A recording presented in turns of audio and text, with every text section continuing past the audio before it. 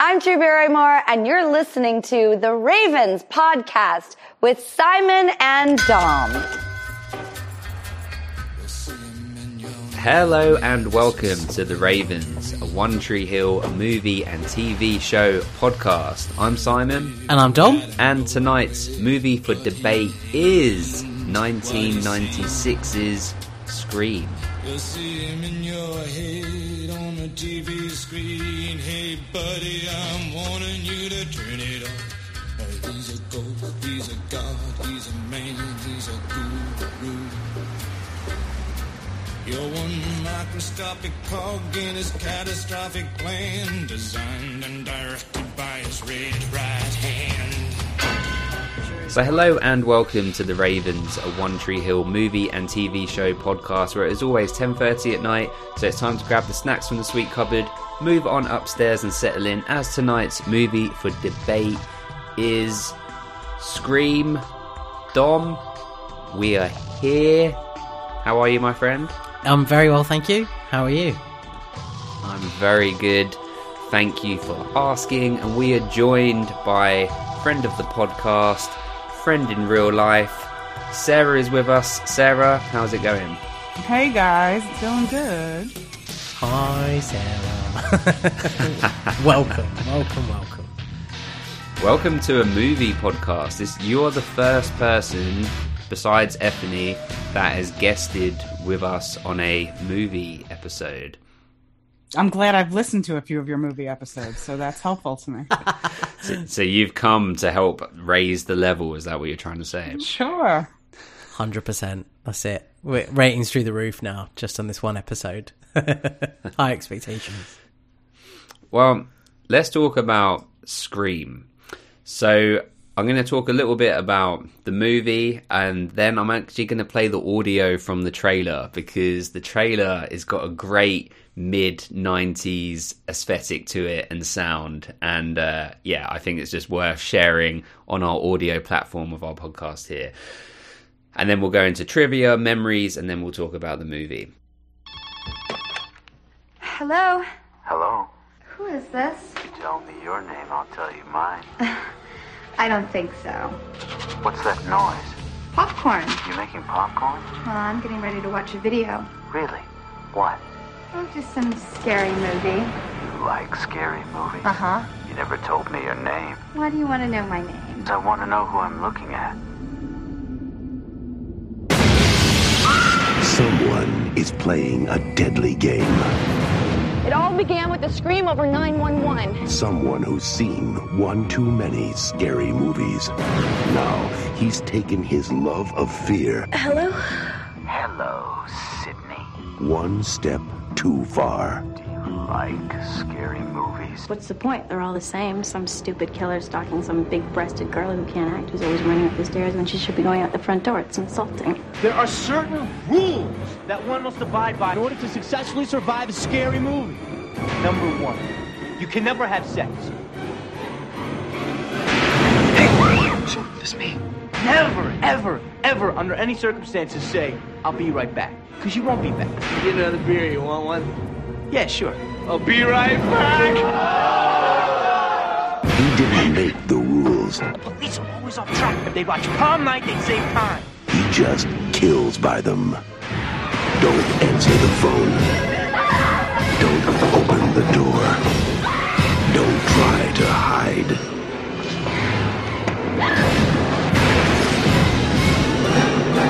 Everybody's a suspect!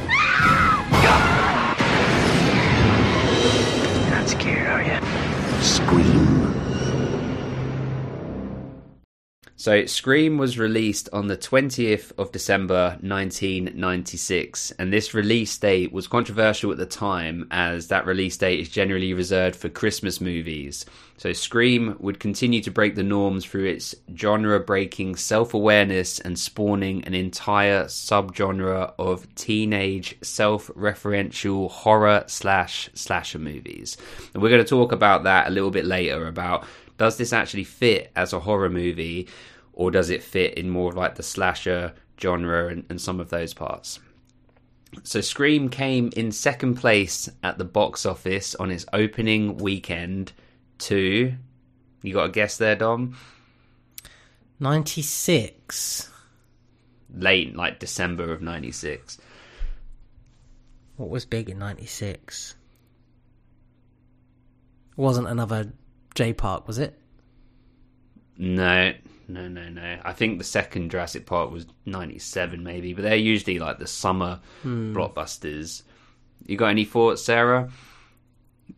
I don't remember. I was in college, so God knows what I was drinking. Well, believe it or not, Scream came second place opening weekend to Beavis and Butthead Take America. Oh my God. I did not see that in the theater. Yeah, I haven't seen it now to this very day. However, over the coming weeks, Scream amassed a steady audience and went on to gross over $100 million at the box office. Wow. So though Scream came second to Beavis and Butthead on the opening weekend, I think it is safe to say that Scream won in the long run, with 4 sequels, a TV show, merchandise, and a Halloween costume that will outlive us all.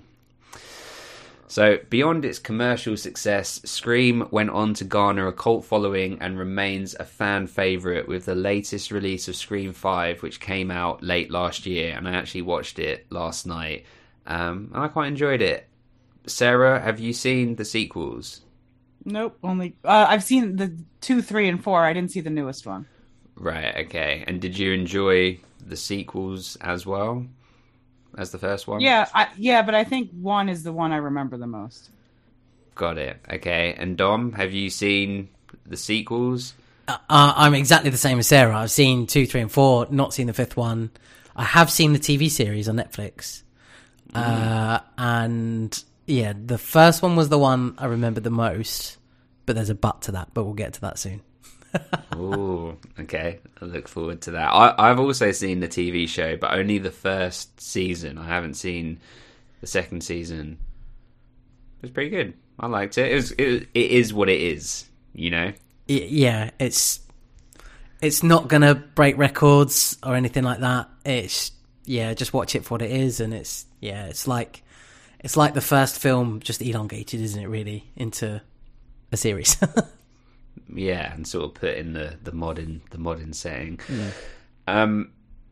So Scream was written and created by Kevin Williamson, who our Cape Side Chats listeners will know. He had his breakthrough success into the mainstream of the industry with Scream, and then he went on to be the creator and writer of Dawson's Creek as well as Vampire Diaries. So they're 2 shows that are incredibly big. I mean, we hear those all of the time, Dom, right, on people's top 5s of our listeners. So he has a distinct voice. You know, Williamson has a noticeable style that tends to be actualized in the form of articulate teenagers with cynical perceptions of life and wise and experienced beyond their years. A style that I personally really enjoy and has been imitated over the years, but never with the same quality. As the old saying goes, and most people only talk about the first part of this saying, not the second part, that imitation is the greatest form of flattery that mediocrity can pay to greatness. So, you know, there's the reason why Scream is so revered and continues to have a cult following to this day, and some of these other ones don't, you know, like Urban Legend, I Know What You Did Last Summer. These are all ones that came in that wave afterwards that are kind of, you know, like how you got a lot of movies that try and imitate Tarantino's style, similar with that. And Williamson's screenplay was brought to life by horror genre great Wes Craven. Craven was becoming increasingly frustrated with the sexism and stereotyping that was prevalent in the horror genre, and was excited at the chance to direct a movie that was so self-aware and meta. So I think that's really cool, because obviously Wes Craven is known for, everything that he's done in that genre. And so it's cool that he actually found a way of having a new spin on it to help himself with some of the issues that he was having with the genre. Craven went on to direct 3 Scream sequels, meaning that the recent Scream 5 is the first Scream movie to be directed by someone else post Craven's passing, so rest in peace to him. And then the movie's cast. So it has a huge cast now, but at the time, most of these people were relatively unknown. Neve Campbell, who was also in The Craft, that was released in the same year. David Arquette as Officer Dewey. He actually originally auditioned for Stu, but asked to read for Dewey.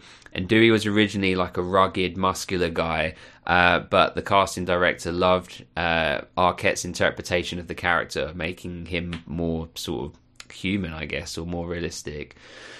Skeet Ulrich as Billy Loomis. Skeet was also in The Craft, and that actually led to Neve Campbell being more interested in playing the role, because she was happy that he was also going to be starring opposite her.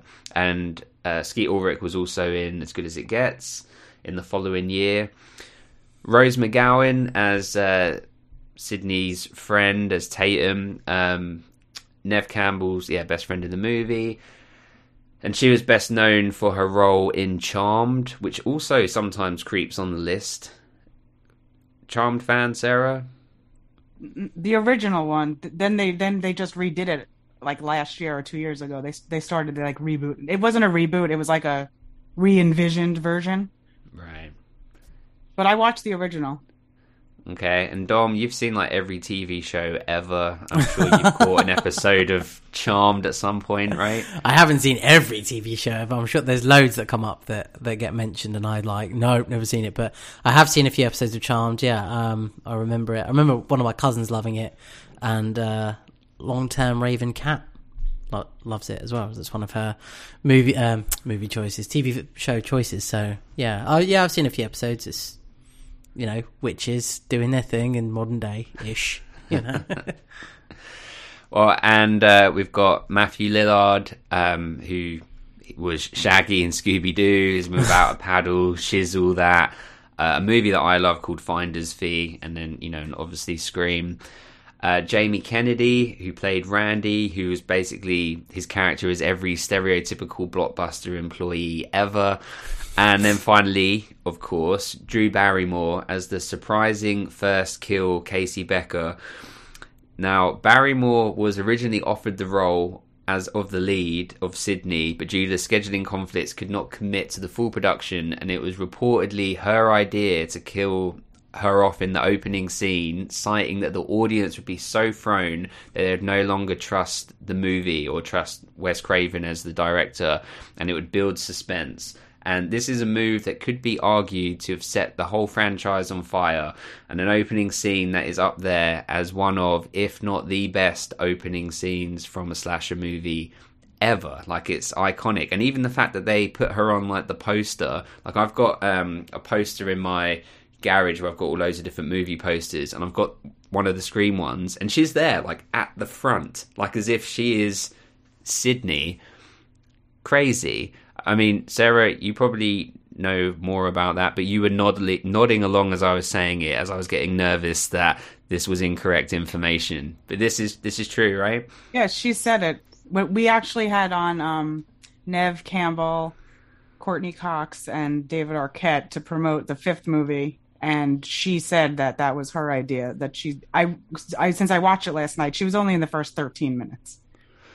Yeah. So, and I remember when I saw it, I was like, oh, Drew Barrymore's in it. Surprise. It's amazing. It's so good, and it's so iconic. Yeah, it's awesome.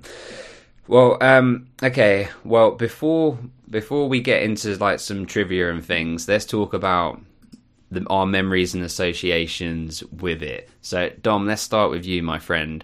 Before rewatching Scream, what did you remember about it? When was the first time you saw it? And what are your, memories associated to it?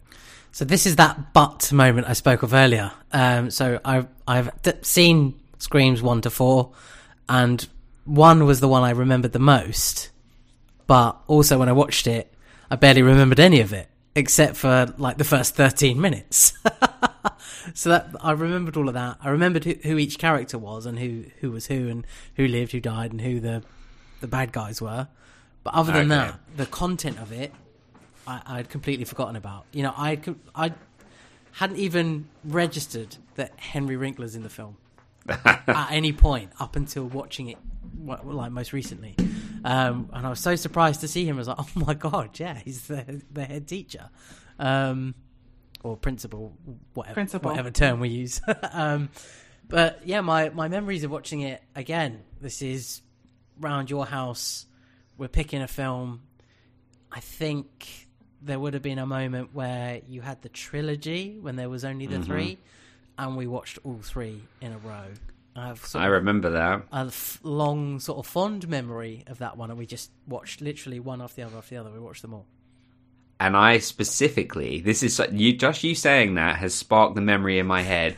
I specifically remember us eating paprika flavored crisps, potato chips, Walkers, Lay's, and they were like the crinkled cut. And I specifically remember us eating. Do you remember this also? Yeah. We would have had dip. I'm pretty sure a lot of salsa dip was involved. Hell yeah. Getting all sorts of messy. But yeah, that's my memory of watching Scream. So we would have watched them all sort of on the bounce. I just remember, I just have images of Cotton in my head, although he's not in this one, he's in the next one, but that's kind of what I could remember as well. But yeah, that's kind of it. The first 13 minutes was the most memorable. and you hadn't seen any of them since then, or just the first one you hadn't seen since then? Pretty much any of them. I've not really gone back and revisited. If they've been on TV, I'd sort of flick through. It's not something I would necessarily stop and watch, but I was really pleased to watch it yesterday and to revisit. I thought it was actually very entertaining. But we'll go into that in a bit. Of course. Excellent. And Sarah, same question. Memories, associated feelings. When did you first see it? All of that stuff. I saw it in the movie theater when it came out. I was in my early 20s, or I might not have even been 20 yet. I remember specifically because I was a Drew fan and I was a Neve Campbell fan. So I was going to see it for that. And I was also into horror movies. So in the 80s, I was very into Nightmare on Elm Street and Friday the 13th. So I was like, oh, good, a horror movie. So I was excited to go see it. And then, yes, I remember the whole Drew sequence. I remember the whole story line that happened. And then I remembered the ending. So when I rewatched it, yeah, it all came flooding back once I rewatched it. And so you could remember, when you just watched it just recently, you could remember who the killers were? Oh yeah. I always remembered who the killers were. Okay. Because I think this is a movie that on repeat viewing, once you know who the killers are, there are so many scenes in it that are so much better. And again, we'll talk about it, but particularly like when they're in the movie store, in the Blockbuster situation, it's so good. Like once you know. Okay, and so if you were a fan of, those other horror movies, would you have been aware of who Wes Craven was before watching the movie? And did that add more reason for you to watch it? I don't think so. I knew who he was, but I think I went more because of who was in it than who was directing. Nice. And it's one that's like you've gone back to a lot, or not since then? No, I mean, I feel like I've seen one the most. I feel like 3 was on a couple weeks ago, and I just stopped and watched some of it. I know it's bad to say, but I feel like I remember Scary Movie, which was the spoof of it, more than I remember actual Scream. But and I think it was actually Drew once said it was supposed to be called Scary Movie before they renamed it to Scream, which is ironic. But I mean, I would watch it again. It's not on my, top 20 list of movies. Right, and what's funny is I actually think from rewatching it recently, and F and I watched all 4 of the Scream movies last year in lockdown, or the year before. How long ago was lockdown now? 2020. They were all in 2020. Yeah, they were all in 2020, weren't they? So I guess in 2020 we watched all 4 of them. And I think the first one the other ones are fine, they're entertaining, but the first one, because it sparked it all, and it's just so good, I would probably put it in like my top 10, maybe not top 5, but I think it would maybe be within the top 10, maybe top 15. It's definitely up there, it's on the shelf. But the main things that I remember about it is the first time I watched it, I had already been told everything about it in school, in like a lesson, like in like an English lesson or math, science, whatever. A lesson that I wasn't paying attention to because the person that I was friends with and sat next to was so excited about Scream that he'd seen it. He told me everything, like beat for beat for beat, the whole thing. But I wasn't mad at it. I was enjoying the story of it. Like I was so like enthralled by it. But perhaps because I'm a bit slow, or because I wasn't that imaginative, when I then watched it, I had forgotten everything that he had said and was like shocked by it and the twist and who the killers were and all of that. But I'm not sure. I think potentially I watched this for the first time with my dad. Like it might have been like I asked my dad if we could rent it from Blockbuster and then we watched it together, because I think after that me and my dad watched all of the Scream movies together, like the first 3 anyway. And then yes, I remember watching them with you, Dom, and that was good times. We were probably like, I don't know, maybe 10 or 11, maybe 11 or 12. Good times. And then I also remember my dad took me to, it wouldn't have been like a Comic-Con because they weren't big here like how they are now back then, but to some sort of convention where it was sort of nerd culture, and which I love and we're all part of, but it had loads of movie things. And I remember I bought 2 things, or my dad bought me 2 things from there. One was a Dr. Evil from Austin Powers pinky ring, like made out of plastic probably, that I never wore. And then the other thing was a Scream voice changer and the mask. And you know, like how when they click it, it comes out with the voice. Well, this didn't do that at all. All it did was just like distort your voice and to make you sound like a robot. But also every time I used it, I never used it with my actual voice. Every time I'd get it, it'd be like, time to slice and dice, and I'd like put that through the thing. Well, that's not how that's meant to work, right? But it didn't work. So I probably used that a couple times, and then that was pretty much it. But I've probably seen the first Scream I'd maybe like 15 times over my lifetime, and that's been throughout the years. So I've never like forgotten it or anything like that. I've always loved how meta it is, and like I was saying, self-referential, and like they're aware that they're in a scary movie, and so sometimes that makes it not feel so scary because they're so cynical about it. Like, all things that we'll talk about. But let's talk about some trivia. So the first point on my list, Sarah, is that the original title of Scream was Scary Movie, which was later adopted by the Wayans brothers in their parody of the Scream franchise. And just like you, there's so many parts, especially with Drew's part at the beginning, that all I can remember are the lines from Scary Movie, especially when she's doing the popcorn. And it's Carmen Electra, right? And I think the voice on the phone says, "You like scary movies?" And she's like, like, cause it's, yeah. Dom, do you remember Scary Movie? Yeah, I remember like bits of it. I don't remember it that brilliantly well. I'd have to watch it to sort of get it all in again. I remember the Scream mask at one time being like stoned, and it has like a different expression in the film somewhere, but that's the only thing that comes to mind. Because they do like the "what's up" thing on the on the phone, like Dewey, from Budweiser. Dewey is called I can't remember. They think they just call him Doofy. Doofy. Yeah. And he does the my butt thing. What's that smell? Yes. That's what I smell this kind of thing. It's just ridiculous. I imagine it probably still holds up, Scary Movie, to an extent, because it was like the original, and then the first two are from the Wayans brothers, and then after that, it went to different writers and whatever. And actually, F and I watched this second Scary Movie the other day to like go to sleep by, and we were still awake like an hour in because it's so funny. But okay, the budget. So Dom and I always have a little guess with the budget.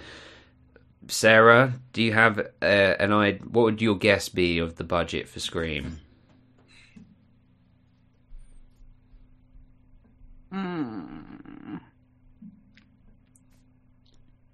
I feel like it wasn't that high because all the actors were sort of unknown at the time.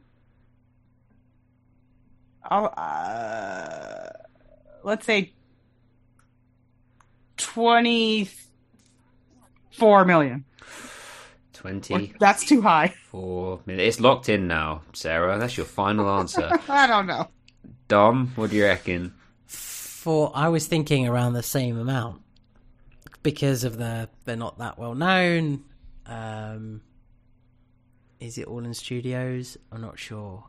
It feels like there's a lot of locations that they use, but I'll go 30 million as the budget, which again feels very high for this film. You've both overshot it. Sarah I was going to say 10, but then I was like, that's too low. That's closer. It was 14 million. Ooh. Well, neither of us said 50, so. Yeah, true. Yeah. And it grossed back. So I already said it was over 100. It grossed back 175 million at the box office. So it's crazy. That return on investment is crazy, isn't it? Yeah. Unfortunately, this was a Miramax production, so it was produced by the Weinsteins. So let's just put out here, fuck Harvey Weinstein, forever and always. The score was by Marco Beltrami, I hope I'm pronouncing that right, and is revered as one of the best horror scores of all time and has a cult following. And the score is very specific, like you know it. It's got kind of that upbeat, da, da, da, da, da, da, da, like, you know, rather than it's quite different to a horror score. Dom, did you have any particular perspective on the score? Did you notice it? I paid more attention to the songs that were in the film.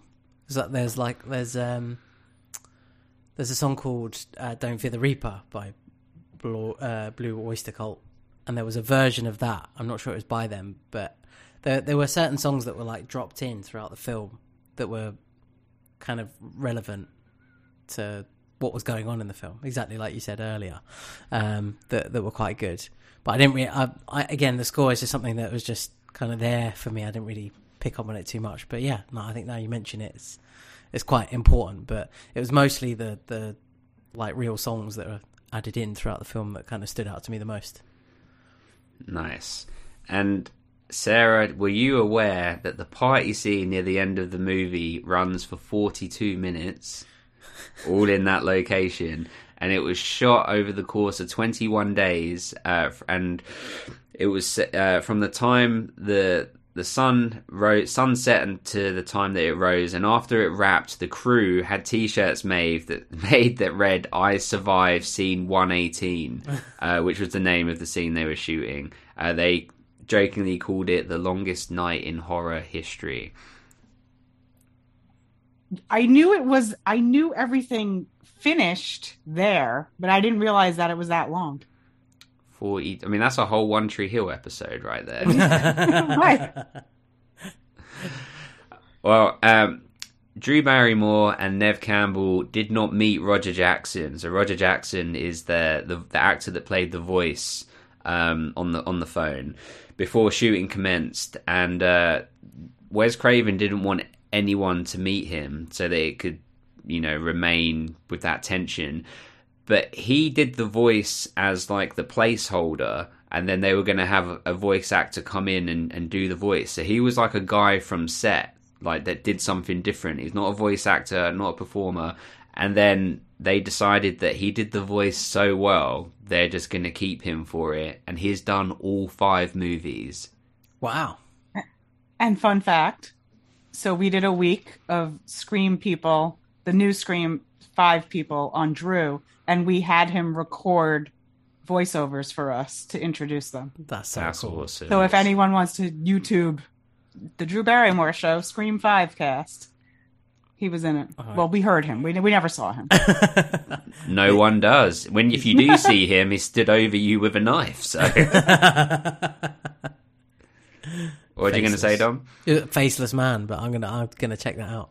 He had such a unique voice, and as soon again, rewatching it, as soon as you hear it, you're like, oh my god, it's there, it's hitting me again. I'm 10 years old. I'm in Simon's bedroom watching Scream. Frightened. Anything could happen. And it's the line that you messaged me last night when you was watching it, when it's like, I'll gut you like a fish. And it's the way that, well, we're going to talk about it in a minute, but it's the way that it just switches from being so nice and kind of flirty on the phone to, I'm going to fucking kill you now. Okay, so at around 52 minutes, Henry Winkler, the Fonz, he opens up the closet. He's like looking in his office to see if anyone's there. And his black leather Fonzie jacket from Happy Days is hanging in there. Oh, was it? Notice? I didn't even notice. That's so sad. Slash, he plays such a creepy character in this. We'll talk about it, but don't touch people's faces. Let's not. So there was a school in Santa Rosa High School in California, and that was going to be the high school that they were going to shoot the high school scenes at. And they got hold of the script and read what sort of film it was going to be, and the district governing board said, no, we're not having that. We don't want to be associated with that. So they filmed somewhere else. At the end of the credits, when it's like, thank you to this department and thank you to these people that helped do this, that, and the other. It's written there that Wes Craven put it in the end credits. Says, no thanks whatsoever to the Santa Rosa City School District Governing Board. That's funny. I didn't watch them all. Good touch. That's a good touch. That's holding on to a grudge. That should happen more. I think. At the end of the credits, you should credit everyone that's, done a great job, and then credit all the people that were, like, bastards. Yeah. Credits would be very long. Yeah. You have the credits, and then you have the shit list, Yeah. Well, Courtney Cox, she approached production to pursue the role, and the reason why was because she wanted something that, dare I say, Dom, was a juxtaposition to her role on Friends, where she's seen as like, they're all seen as, such nice characters, and she basically wanted to play a bitch to show that she has that range. Nice. And she got the part. Yeah. This one I like. The use of caller ID increased more than threefold after the release of this movie. But I bet prank calls also increased as a result of this movie. We said, I surely, well, I'm sure at some point I did it. Some sort of prank call along this with my bad box that just made me sound like a robot or whatever. Oh dear. Adolescence. So, spoken about that. So, Wes Craven, he initially turned down the movie. He was already busy developing a remake of The Haunting.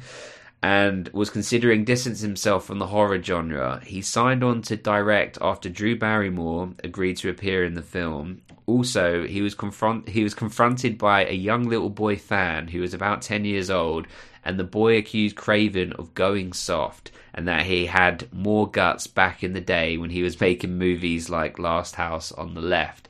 And that pushed him over the edge, and he called the people at Miramax and agreed to do Scream. So basically, he was goated into it by a 10-year-old.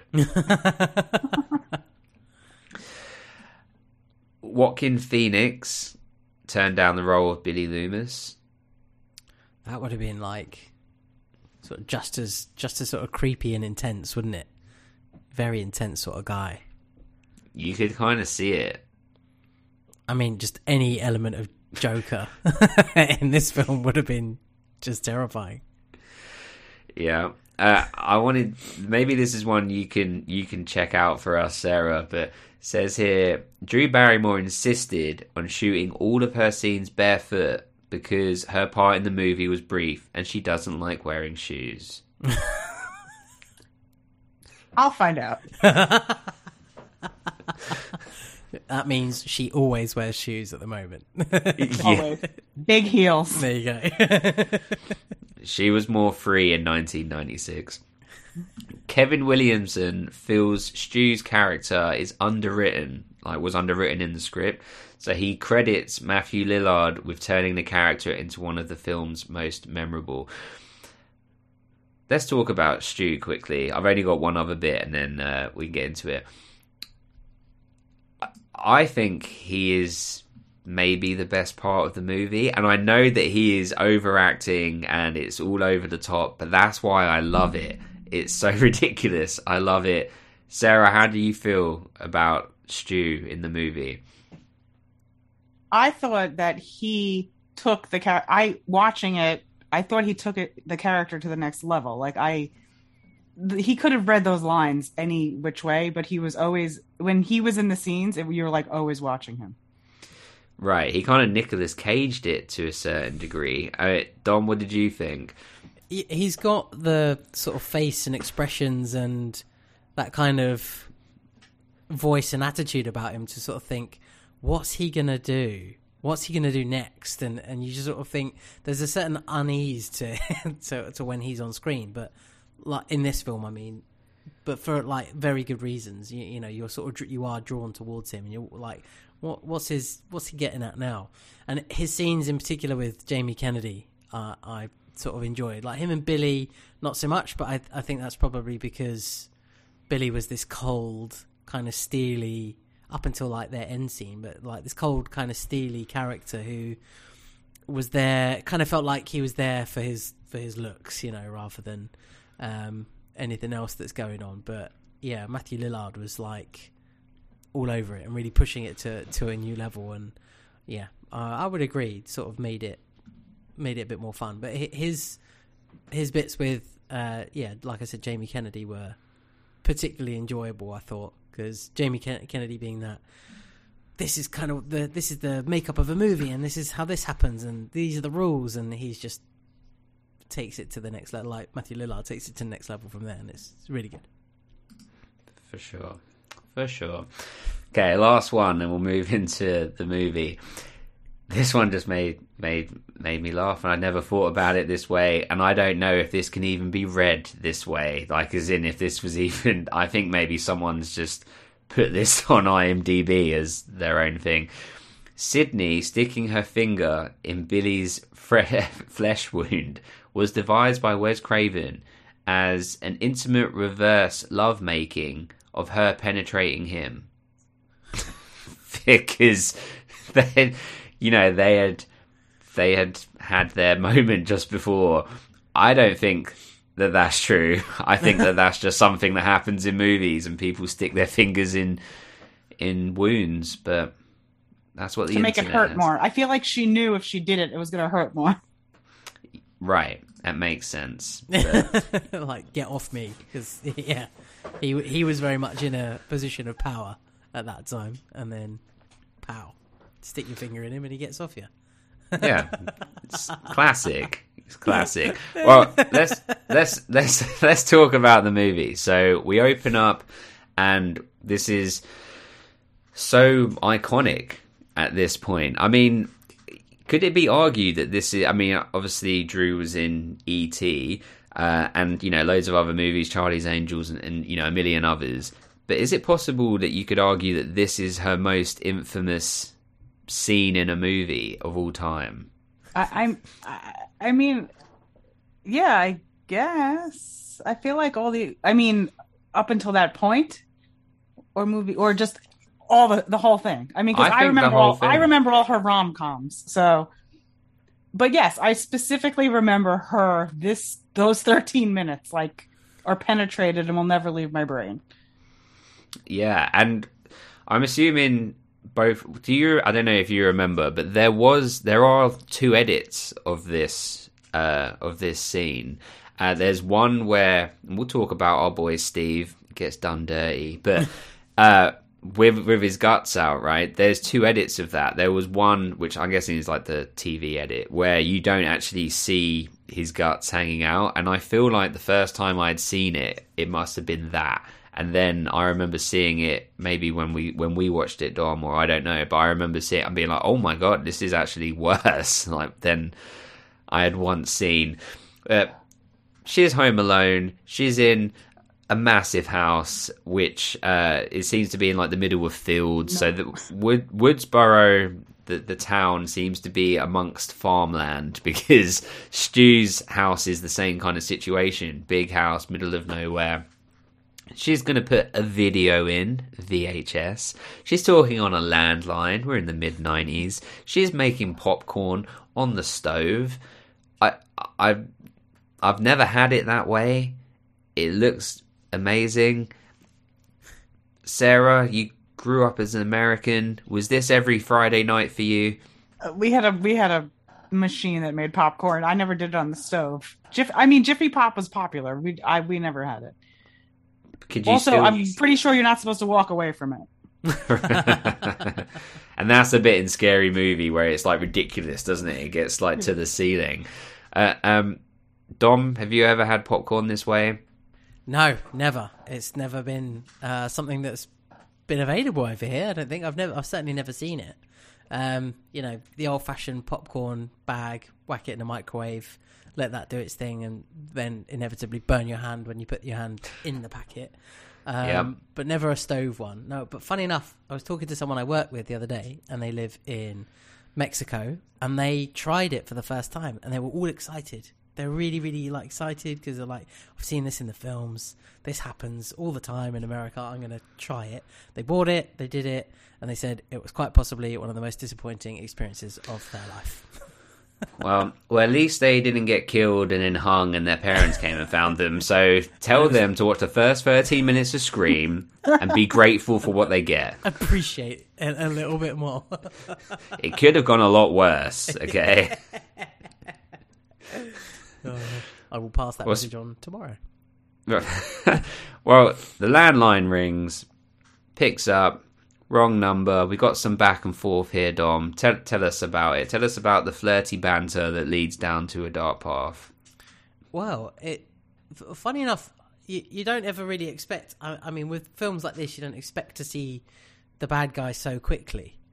And I know we have like a passage of 13 minutes, but like within that 13 minutes, we meet the baddie, we meet the villain, don't we? And we don't know who it is, obviously, but we are already terrified by it. But at the beginning, the suspense and the build-up is a phone call. It's a wrong number. I can't remember who he asks for. He asks for a name, and then she's like, no. He does. He's like, no, not here. And she's just like, okay, bye, you got the wrong number, bye, it happens, whatever, and then kind of hangs up. And they phone back, and then it becomes like this kind of flirty chat. There's mention of boyfriend, but she doesn't say yes or no. She just kind of... I think she says no, because then she tracks back. She tracks back later to be like, I've got a boyfriend. He plays football and he'll kick your ass. So I wasn't sure that she'd actually said no. I thought she just kind of left it where it was and let continue talking.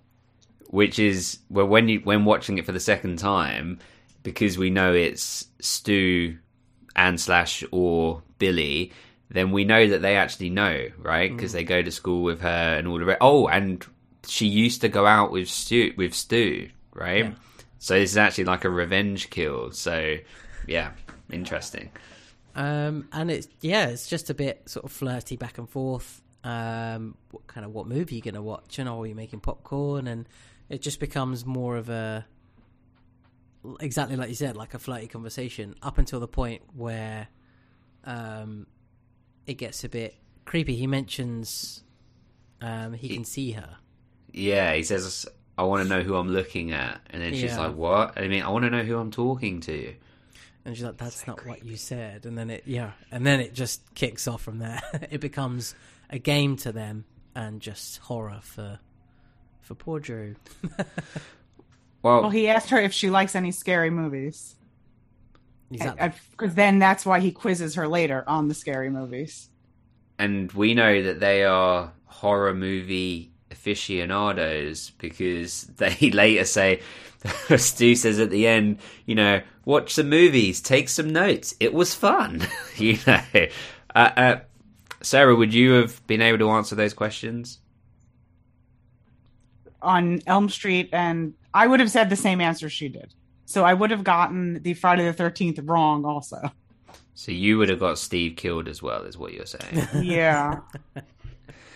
Well, before we see Ghostface, originally, so Ghostface is, the chosen vernacular or noun for our villain throughout the franchise. And that costume originally was going to be white to look more ghost-like, and then it was decided that would look too much like a clan member. So let's not do that, which I think we can all agree was the right choice. And the mask, they were trying to design a mask and all the rest of it, and then they just saw that actual mask in a suit in like a gift shop, and it was already made and licensed and whatever. And they're just like, we just want that. So they paid for the rights and bought the rights, and there you go. So the mask actually predates the movie. I've always thought that the name of the film and the mask comes from Edvard Munch's painting. It does. Oh, right. Well, okay. the mask doesn't. The mask looks like that, and that when they were doing the designs for it, they were taking the inspiration from the painting, right? But then when they were taking it to get it like copy written or whatever, they're saying you can't have that. It looks too much like this, like these masks that they'd seen in these gift shops and whatever. And so they couldn't get around it. They couldn't make it different enough to this one. So they're like, okay, we're just going to buy the rights to this then that already exists. And originally, it was going to be called Scary Movie, but they didn't think it was sort of catchy enough. And then, Scream came from that painting as well, the inspiration for it.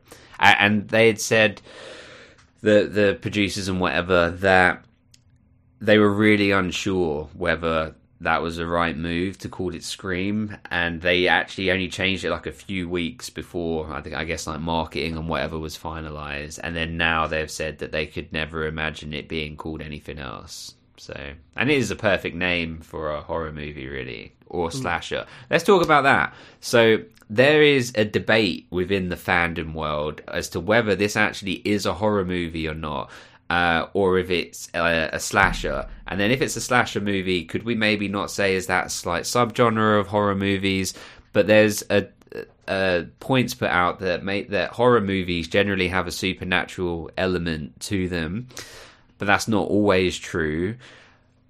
It has jump scares in it, but I don't know. It feels more like psychological thriller slashery to me. I mean, Sarah, what do you think? Would you classify this as a horror movie?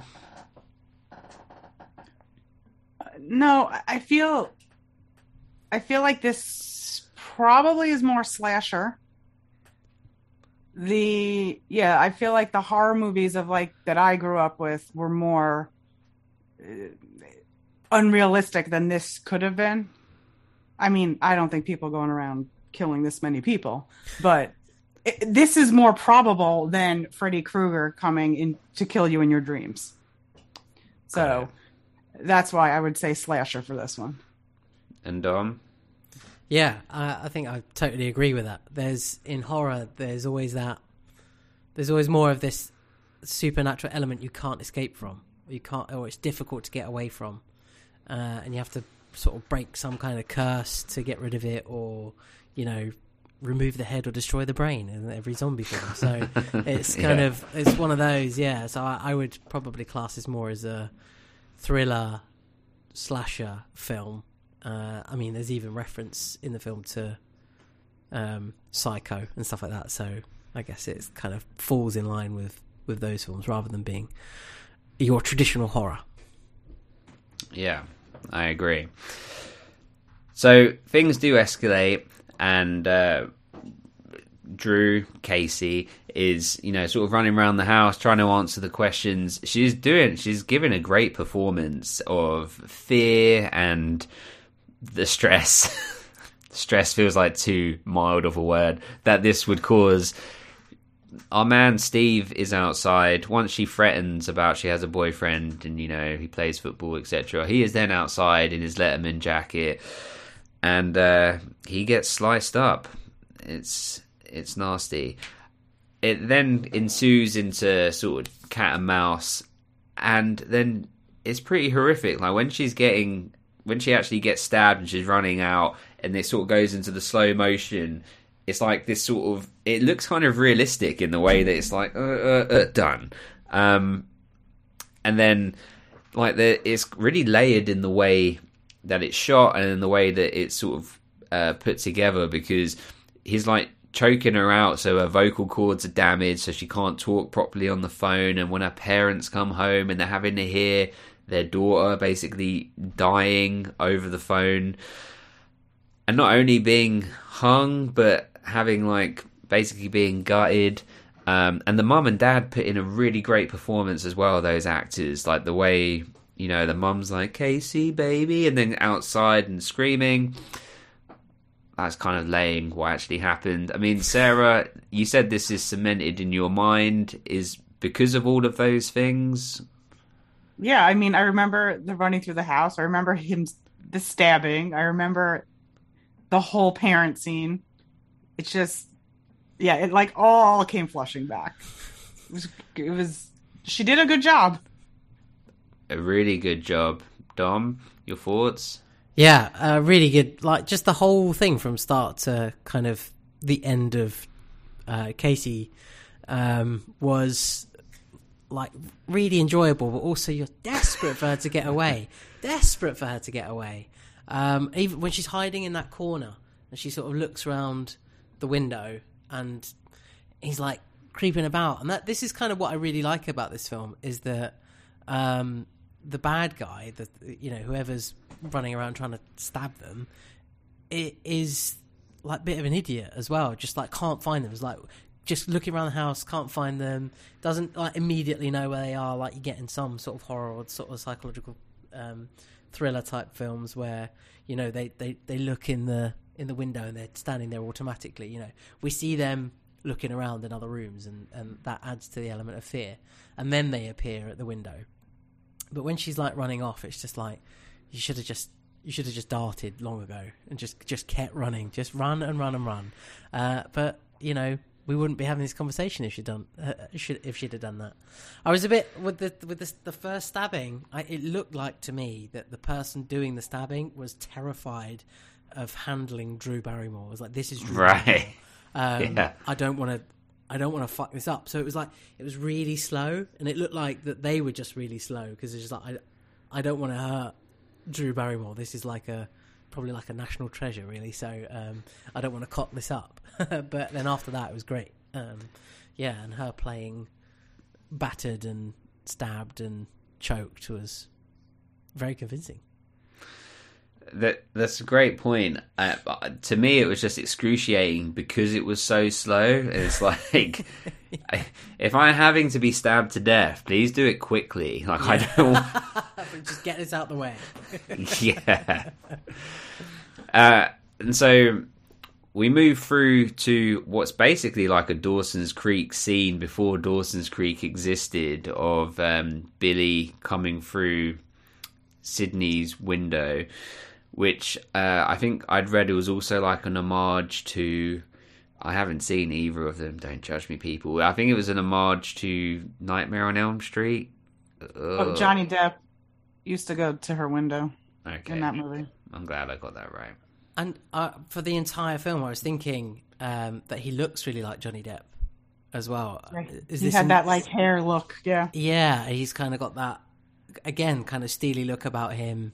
Looks a bit vacant at times. And I was wondering if that was intentional. I didn't know whether anything had come up in your research. But the whole time I was watching the film thinking, he's just got this Johnny Depp kind of aura about him. And I thought maybe that was the link. You're basically saying he's a poor man's Johnny Depp. Yes. Well, his hair was very memorable to me. Like the kind of wet. Yeah, It's just wet. like you take a shower, but That's how Johnny Depp was in the 80s. Yeah. They're just wet. there you go. His mannerisms are so like specific and memorable. Like even when he climbs through the window and he's just like, I was watching The Exorcist on TV, and he does like the things with his hands, and he's basically very horny for a lot of this film. Right? Like Sarah, he's over there, the dad's there, he doesn't care. He wants an R-rated relationship. Well, he eventually gets it. He does. If you push hard enough. Yeah, what is this reinforcing? Like, just persistent. Be persistent. It was the mid-90s. Things were different. Yeah, but I mean, it's good. She is in control of that situation and knows where her comfort boundaries are, and he does respect, when she says no. But then Dom, he gives him a PG-13 relationship and flashes him at the window, which would have been more funny if he then fell out the window. If he'd just fallen off the roof bit, yeah. Just sliding down. Boobs! Yeah! It would have been a good moment. Yeah, but it does seed a few things that she can use a computer. That comes in later. Some sort, messaging 911, etc. It's the doors that really do it for me. This is the important part. This is the only reason we're having this scene is to demonstrate the doors. Obviously, we need to meet Sydney and we need to meet Billy, a creepy Billy boyfriend. His incredible libido, and then the door thing. The dad's just wandering into the room, and her obviously having experience of her father just wandering into her room has now meant that she has to have this door lock situation. So yeah, and it also sets up that the dad is going to be out of town for the weekend, which I wonder, did we think that, well, it must have been part... Why are you laughing? Just like, the expo's the whole weekend, I'll be back Sunday. I'm staying at the Hilton. Yeah. By the airport? Okay. I swear I heard screaming. So this must have all been part of Stu and Billy's plan, right? To do it at this weekend, because obviously they kidnapped the dad as well. So it's not until this point, actually, that I've thought that they've decided... And also because it's the anniversary of when they killed her mum. So lucky, actually, that this expo weekend landed on this weekend, right? Weekend.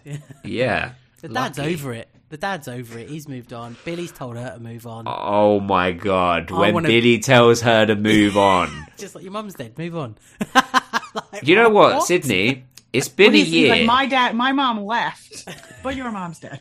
Yeah. So, if anything, better. So get over it. Take your underwear off. I'll come up the window later. Like, it's like, at least your mum's dead. My mum chose to leave me, so that's more painful. And it's like, wow. He's saying it also knowing that he killed her mother. Yeah. Crazy. For valid reason. Well, as he says later, your mother was a slut bag. That was, I can't lie, that made me laugh internally a little bit. Just the phrasing of it. It's this very serious moment. Okay, sorry, we're getting too far ahead. Okay, we get to the school. We meet Tatum, Sydney's best friend, kind of bringing her up to speed on what's going on. Sydney then gets called to the principal's office. We're introduced to Henry Winkler, and we're also introduced to David Arquette as Dewey.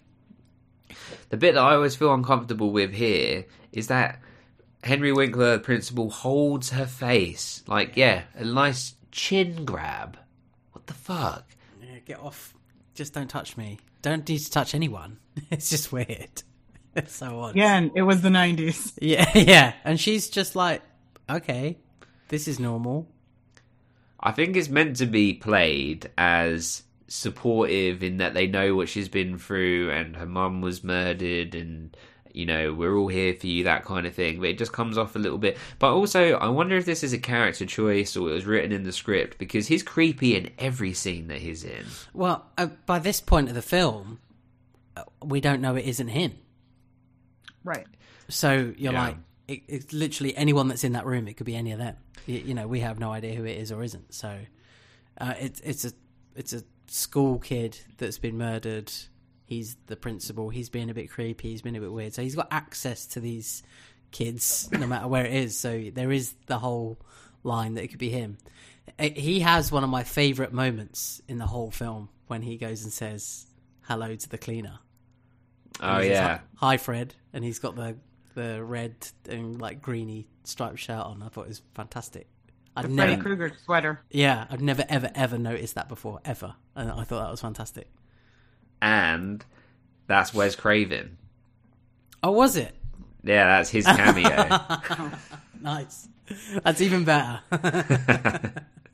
Yeah, I'd never caught that before either. That reference, which is we were great. Too young for when we were watching that reference I got when I first saw it. Well, and you're right. I forget because we're watching it knowing who the killers are. That is the point of every Scream movie. Like F and I, when we watched Scream 5 last night, we kept pausing it to be like, okay, I actually think it's him because she's doing this. And then it's 10 minutes later, pause it again.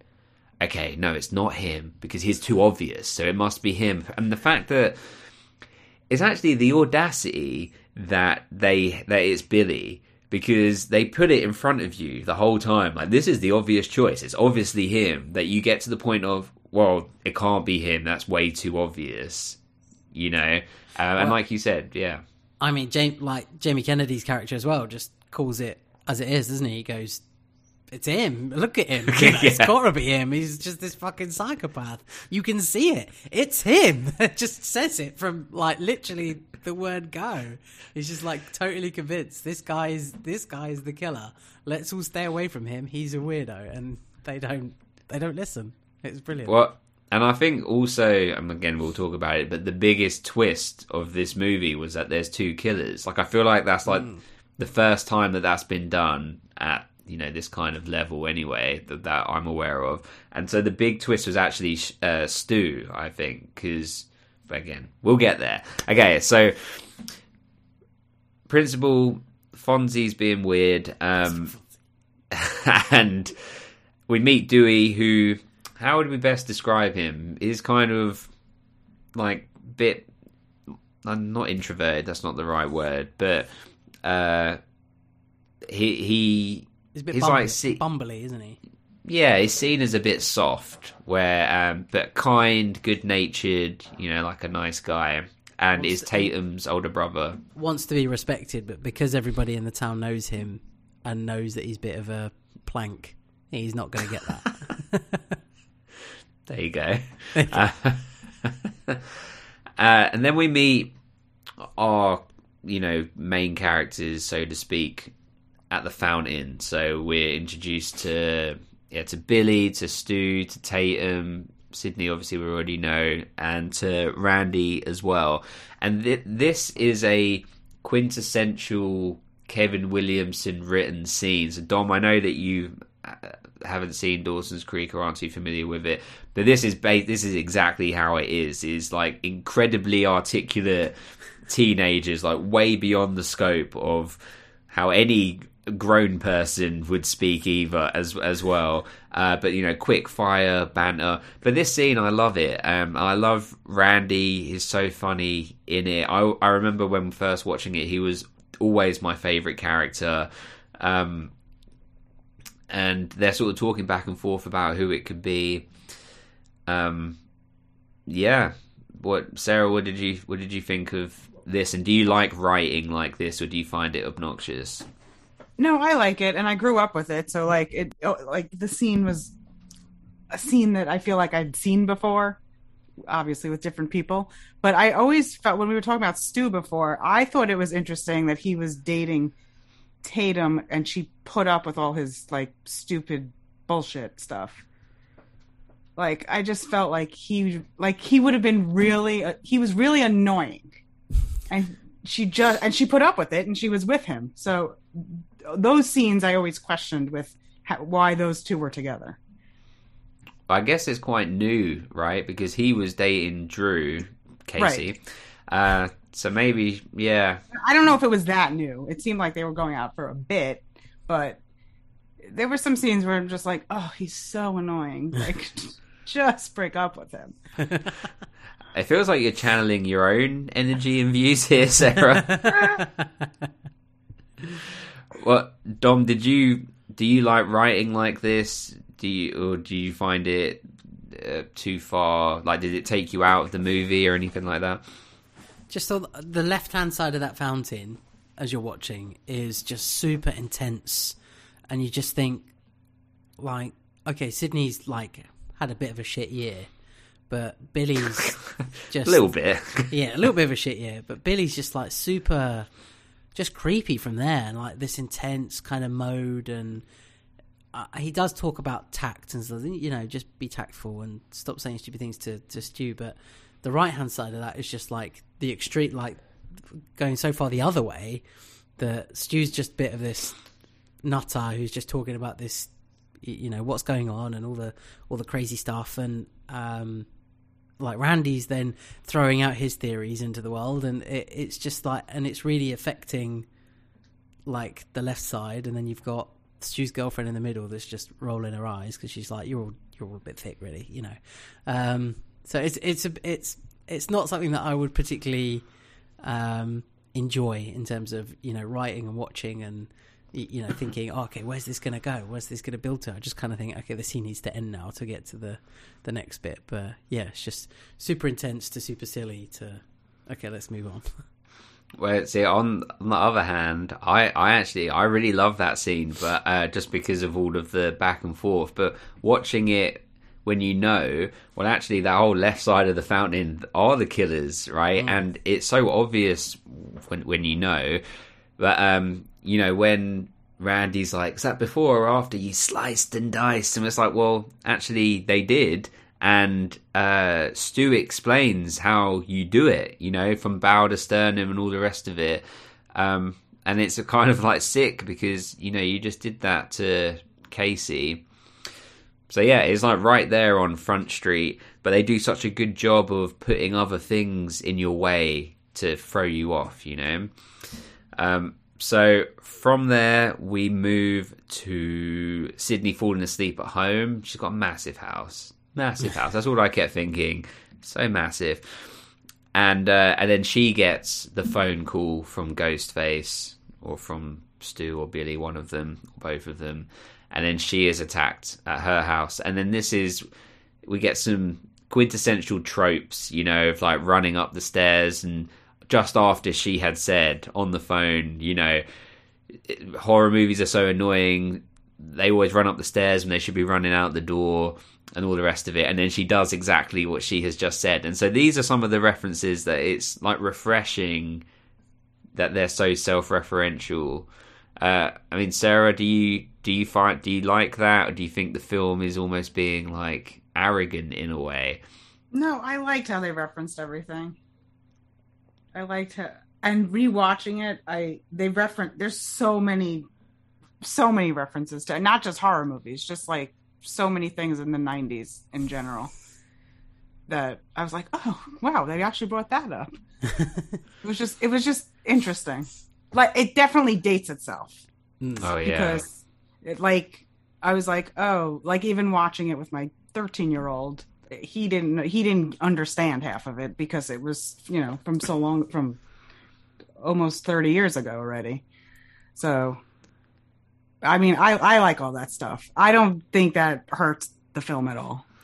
No, I think to like us, to people that enjoyed it in that time, it's nostalgic. So we like to hear those things. Like, even with like in a couple scenes time where the police are asking Billy why he has a cell phone. Yeah. Oh my god. Yeah. Sort of reflecting back on that bit as well, you're like, oh my god, yeah. Why does he have one? Because not everybody had one. Yeah, it's like only special important people had one, like Zach and Morris. It was ginormous. Yeah, like Zach Morris. Well, then so we get all of that, and Sydney sort of manages to escape, or Dewey comes and sort of scares them off or whatever. And then he finds the mask, and then Billy comes through the window, and it's like he dropped the phone on purpose. It didn't even see it fall out of his pocket. It's like he walked in, phone dropped on the floor, dun dun dun dun. It must be him because he has a cell phone. Trust your instincts, Sydney. Again, it's one of those. Just trust your instincts. You're right. Get out of there. Get away from him. He's creepy anyway, even without all the killings. For real. I mean, Sarah, did you ever have a thing for Skeet Ulrich? No, or not so much? No. The original Johnny Depp, but not Skeet. You don't, yeah, you're not in for the poor man's Johnny Depp there. Not the wet version. Then we move to the police station, and then this is, I feel like, I don't know a lot about police investigations or whatever, but I feel like they wouldn't be happening with a window just in between them. I feel like if he is potentially a killer that has just tried to, attempted murder on Sydney, maybe they'd be in different stations, different rooms, parts of the station. With not walls. Just he's just staring at her through the window. Like, how could you? No intimidation there at all, was there? Right? I get it's local police enforcement, but surely there's rules. There's rules to this film. We've learned them later, but... Okay. Billy's dad, who we know has slept with Sydney's mum at some point,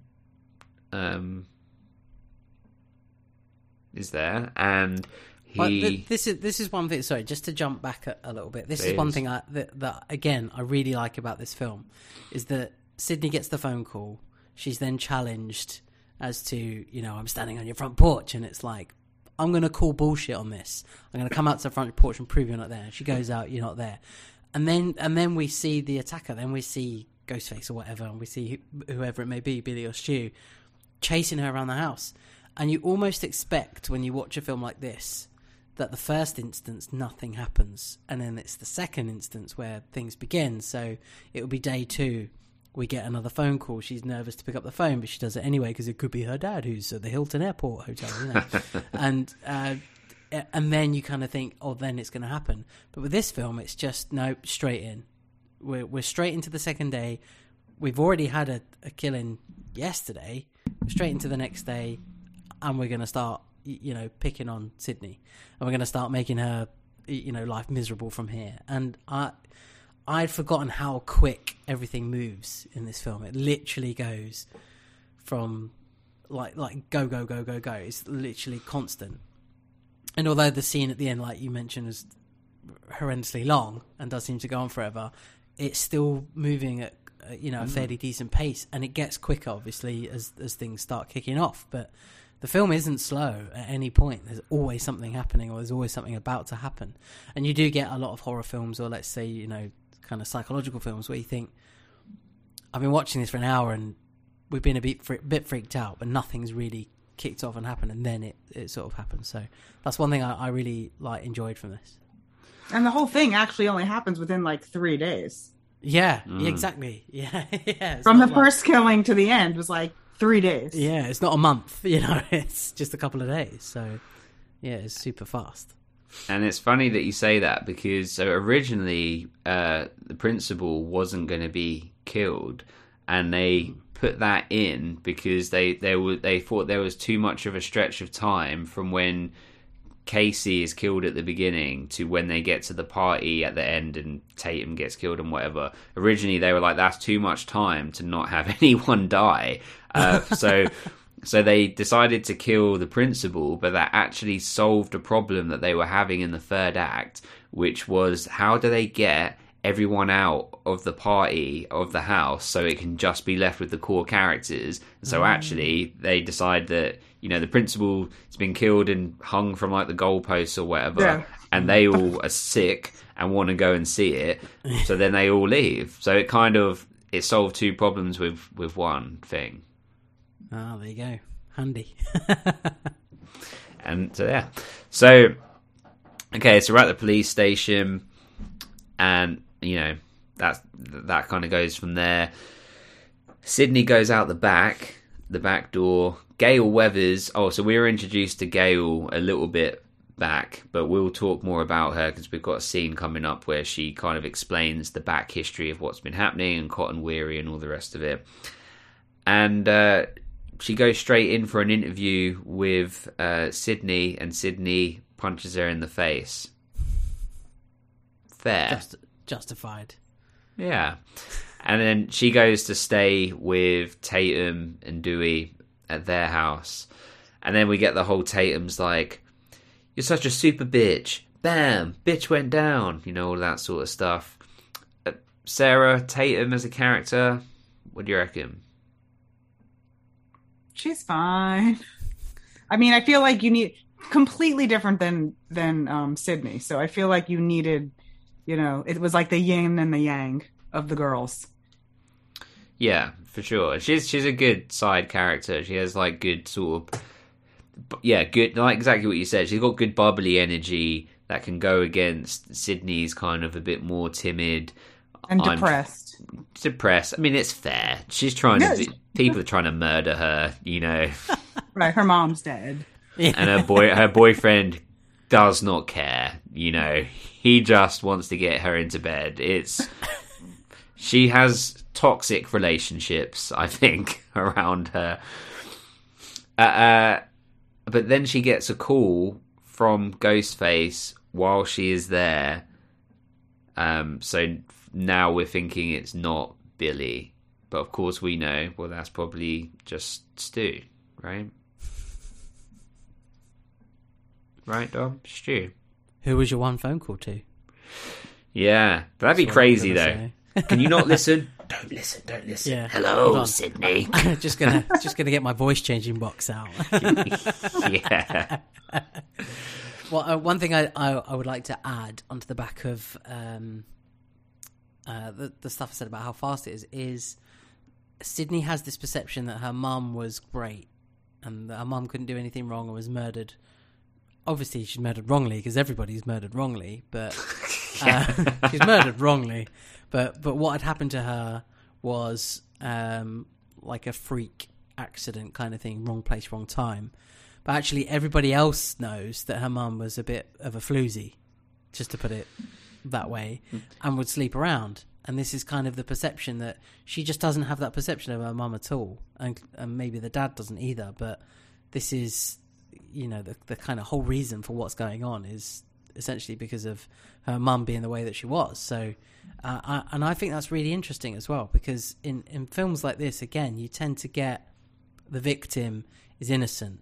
There's not really always a bad connection or anything bad to say about the original victim from a year ago that kicks off the story. You kind of think, okay, they were, like I said, wrong place, wrong time, and that you're going to think the victim is Cotton because they were framed, but actually the reason she was with Cotton is because she was sleeping around with him, and the reason that she would, Billy's dad Billy's mum left was because she was sleeping with Billy's mum and Billy's dad. Sorry, and there's just all these things that you just start to work out, like, and find out bit by bit that Sydney's mum was actually a bit of a skank, and this has happened as a result of her being a bit of a skank. She was no Sharon Stone, as Stu said. Yeah, well, and they play on that more and more in the sequels, because in the third one, the killer is the director of the Stab movies, and the Stab movies is like the Scream movies that have been made from, it's all very... I was trying to remember which one's on a film set, because the film set is exactly of the house, isn't it, from the first one? Yeah, which is clever, because... And then in the fifth one... the one... No, Don't tell us. I'm not going to. I'd already retracted. I've got a question about the fifth one, though, without any answers. Were you right? Yes. Okay. Like from the beginning, or like... F was right. Of course she was. I wasn't really, but I was kind of like placing my bets just all over the board, I put my money on this one and this one. Both watch it. Once we've had the conversation, obviously, don't watch it now. That'd be so rude. So rude. We're trying to do a podcast. But watch it in your own time. And then, let me know if you guessed it right or not.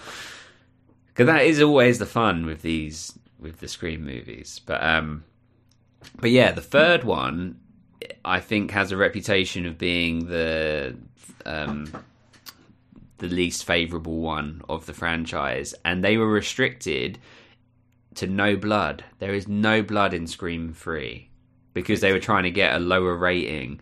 How do you have no blood from going from the opening scene of this movie?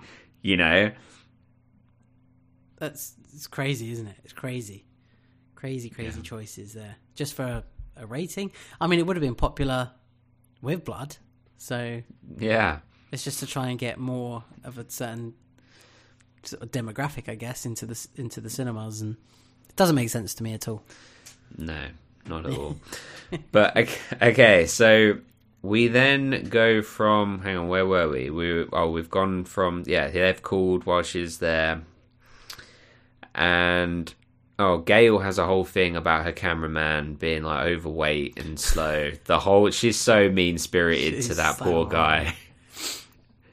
I really like him as well. He's good comic relief. So the next day, Sydney talks to Gail outside the school about the Cotton Weary situation. Now, what's funny about this is I forget the actor's name, but the guy that plays Cotton Weary, who's really famous now, right? Had big parts in the other Scream movies, but also has been in loads of other things. You guys know who I'm talking about, right? I just can't remember his name. Is he in Ray Donovan? Is he Ray Donovan in Ray Donovan? Yeah, yes, he is Ray Donovan. Yeah. Is it Liev? I don't know his real name. I just know he's Ray Donovan. But he was in the X-Men films as well as Sabretooth. Right. So he's it's Liev Schreiber.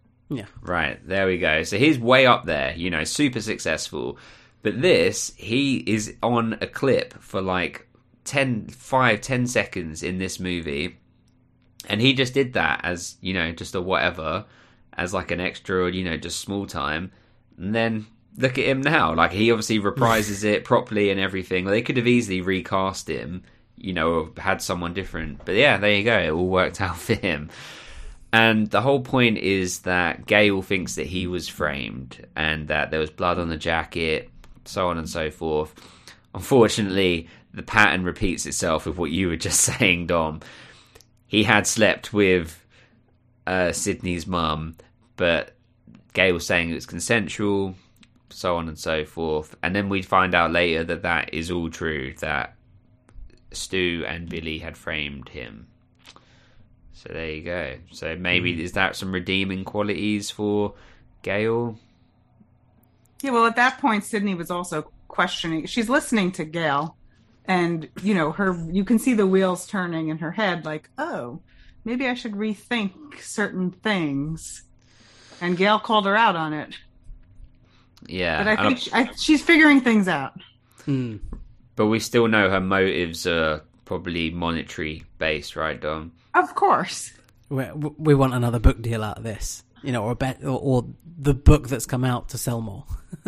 Right, exactly.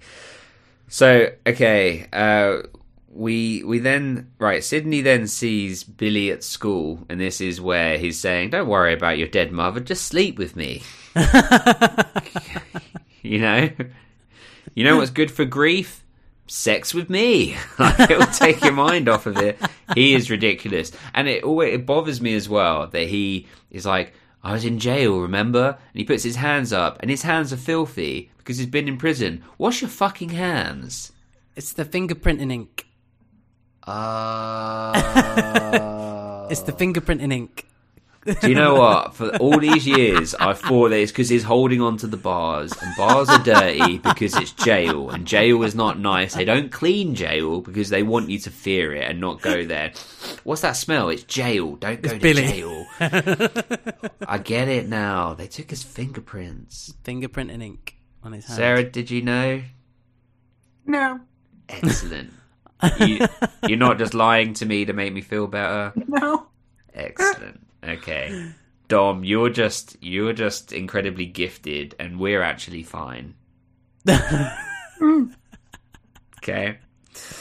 So, and then Sydney goes to the bathroom and she overhears the bitchy bitches, and it's so, again, this is very Kevin Williamson, she thought about suicide and decided that's not in this year, so she became like a homicidal killer, Again, I don't know if it was just me, and I was like a dumb teenager when I was dumb, but I couldn't speak like that now. I'm 34, right?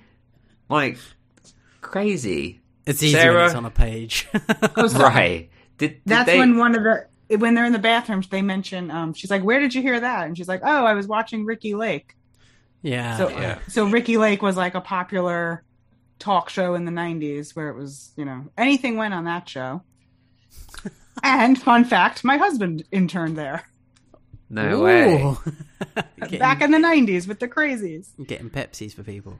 So I thought that reference, I laughed at that reference. Nice. Not Pepsis, some other thing. That's awesome. Yeah, I remember Ricky Lake as a little kid. It was like Ricky Lake and Jerry Springer, right? Mm-hmm. Yeah, they made their way over here, didn't they? Those two. She was on for years. Nice. And then she was in some movies, so she did well. Nice. But yeah, that reference came up. Well, and then, one of them, by the way, I can't remember which one, but was Skeet Ulrich's girlfriend in real life at that point. Just throwing it in there. But then, Ghostface, or Stu or Billy, one of them, is there and chases her, right? This is crazy. Like, how close to the line are they going, in terms of being seen? I mean, there's a scene later where one of them is stalking her in the Ghostface outfit, in like a mini-mart, in like a supermarket. Someone's going to see you, right? Isn't this all the hoaxes, though? These are the kids that are messing about. Principal. Yeah. The principal had the kids with the mask too. I feel like everyone had the mask at this point. Okay, yeah. But the one in the bathroom is real. They have a knife, right? Yes, that's one of them. Right. Okay, but the one at the supermarket, are you saying that's not real? Because you see in the reflection of one of the fridges or something, and he's there, and he just pops around like, da-da-da, I'm here, right? I'm not sure. There's just all that talk of hoaxes. So there's all the hoaxes that are running around chasing her and stuff. And I thought that the one in the bathroom, because she runs out and Billy's in that hallway, or was in that hallway, wasn't he? So I thought that the bathroom one was a hoaxer. Okay. That may have had a weapon, but obviously just to scare her, and wasn't the real. I thought the bathroom was like Stu. See, I thought it was a hoax, and then I hadn't really considered the sort of supermarket one, but now you mention it, I think maybe it was the real one, pretending to be just a random hoaxer. But because then you got the two kids that Fonzie's holding a pair of scissors to him. He's just like, I should fucking use these on you, you know. Because he's a fucking psycho. Right? Yeah. Well, that goes in order. So, and he expels them, and then he dies. Yeah, yeah. Horribly, like it's a horrible death. I mean, well, first he tells everyone school's closed or whatever, right? And everyone leaves, and then they plan the party, and then they kill him. Exactly right. So that gets the party going, and they're saying, Tatum and Stu are saying, you know, better to be around people, you know, come there, etc., etc. And Gail and Dewey start having some flirtation as well, where she's saying, well, my demographic is 15 to 24, and he said, well, I'm 25. She's like, oh, I just missed you. And then I like that when he leaves and he's like, well, I was 24 for a whole year, you know. And it's really sweet that obviously they got together in real life, Courtney Cox and David Arquette. I think they have children together, do they? One. Excellent. There you go. Cool. And she said when out of Scream, this was in her interview in January. She said because of Scream, she met David and had her daughter. There you go. That's awesome. And I'd read that Wes Craven actually encouraged David Arquette to sort of talk to her and whatever, and was saying, you know, you've got good chemistry. You should go for it. So I don't know if that's true, but that's what I read. I read. But they do have great chemistry, and it is very sweet, and so yeah, it's nice to see. We then get to maybe my favourite scene, apart from like the end, is the video store scene. So good. Dom, talk us through it. Is it your favourite scene because it just reminds you of a former you? Well, I mean, so as people know, I worked in Blockbuster when I was a student, and I loved it. But I missed that time where you were looked at by people as an expert of the cinematic arts, right?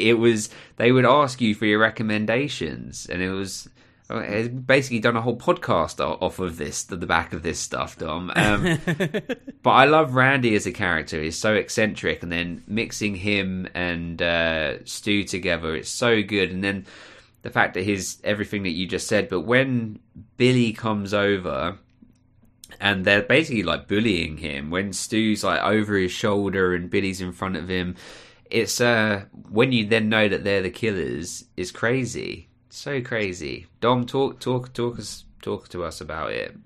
Well, he's sort of scootering around, isn't he, on his trolley to return all the videos back to where they belong, and he's kind of running into people. He like nudge someone and they're like, hey, jackass, or call him an asshole or something like that.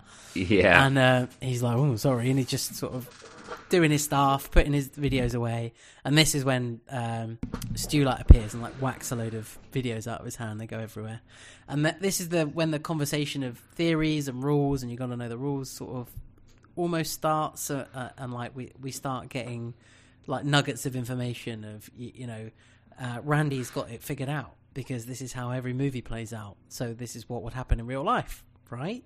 And yeah, this is exactly when Stu just keeps playing the over-the-top card, and then we have Billy, who's the, dare I say it, juxtaposition of him, and is calm, steely, quite creepy.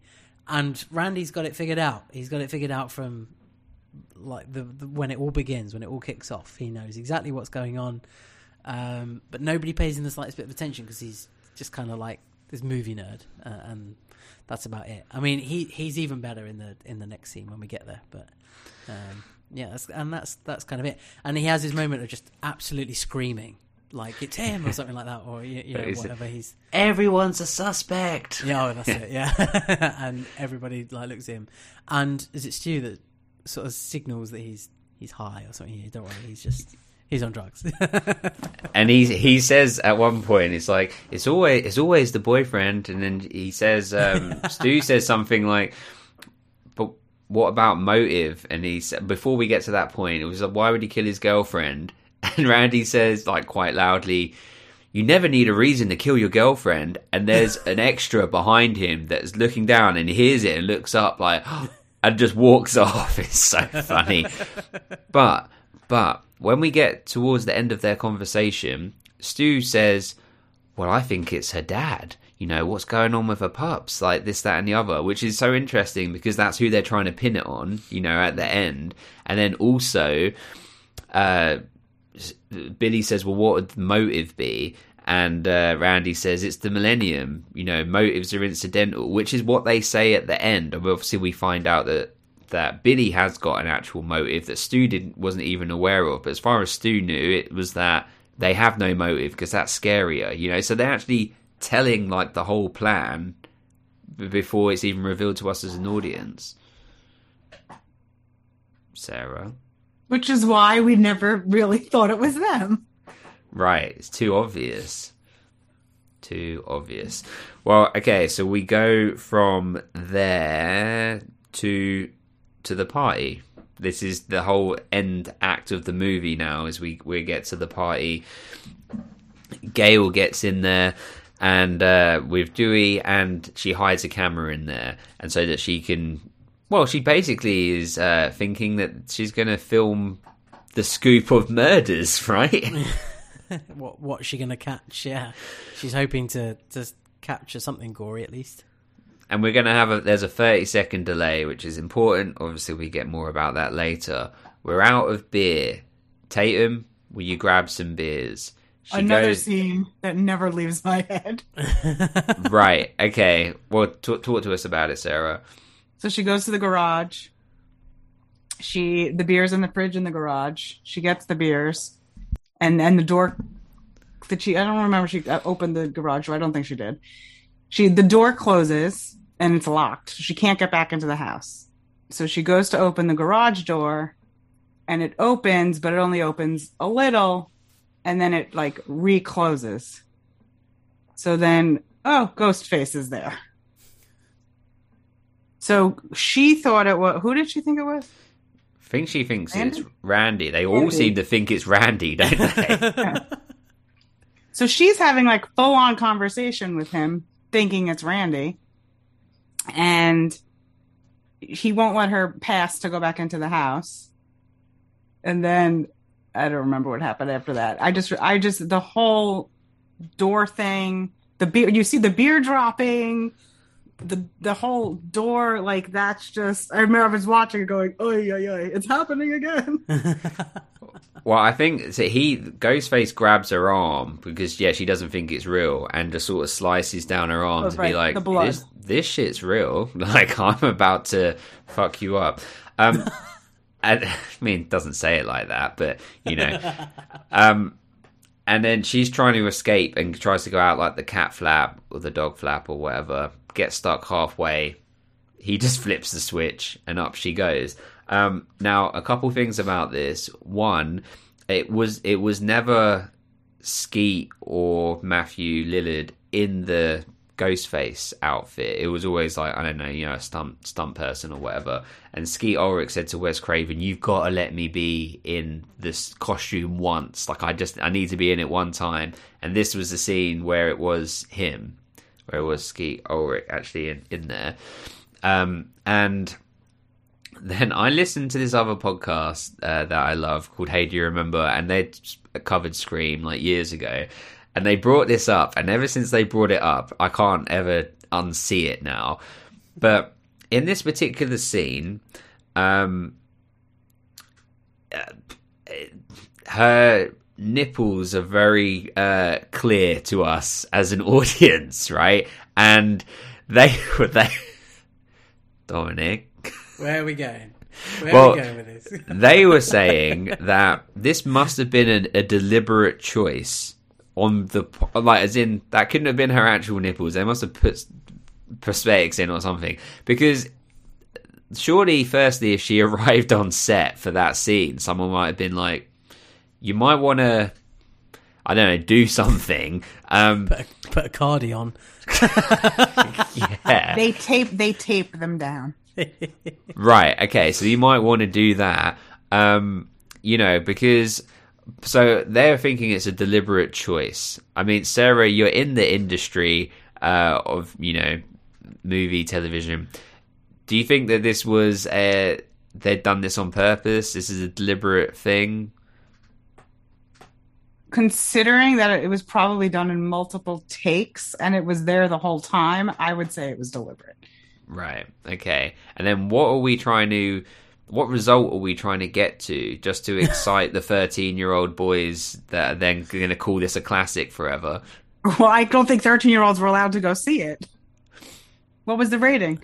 That's a good question. I don't think it was PG-13. Oh, wait, I've got it here. It's an 18. It's an 18 over here. Right. It's an 18, which so that's what's the highest rating you have there? R rating. R. Well, I mean X, but yes, R.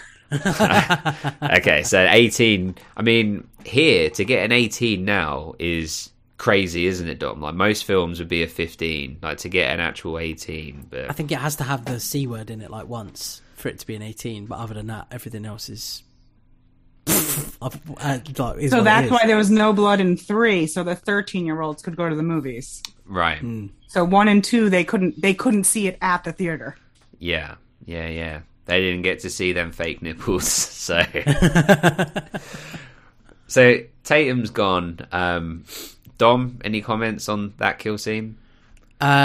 Just desperate. I hadn't remembered it until it happened, and again, back to the non-horror film kind of scenario in that she's just throwing these bottles. They fight. I love the fact that they fight. They don't just give in, and all of them so far have put up a fight and do pretty well up until they meet their demise. I just wish she managed to get through that door. It's the shoulders. You can't get your shoulders through a cat flap that easily.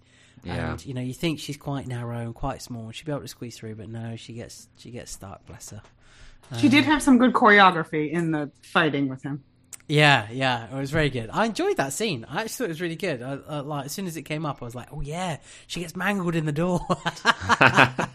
But other than that, it was. I was like, "Oh, she launches some beer at him as well," and I thought it was good. It means that they're not infallible at all, and that they can be hurt, but they just get away with it. They just manage to win. So. Well, to a point. Speaking of winning, I guess Sydney and Billy have sex. So Billy finally wins, but it's done. It's done while Randy's starting to give the rules.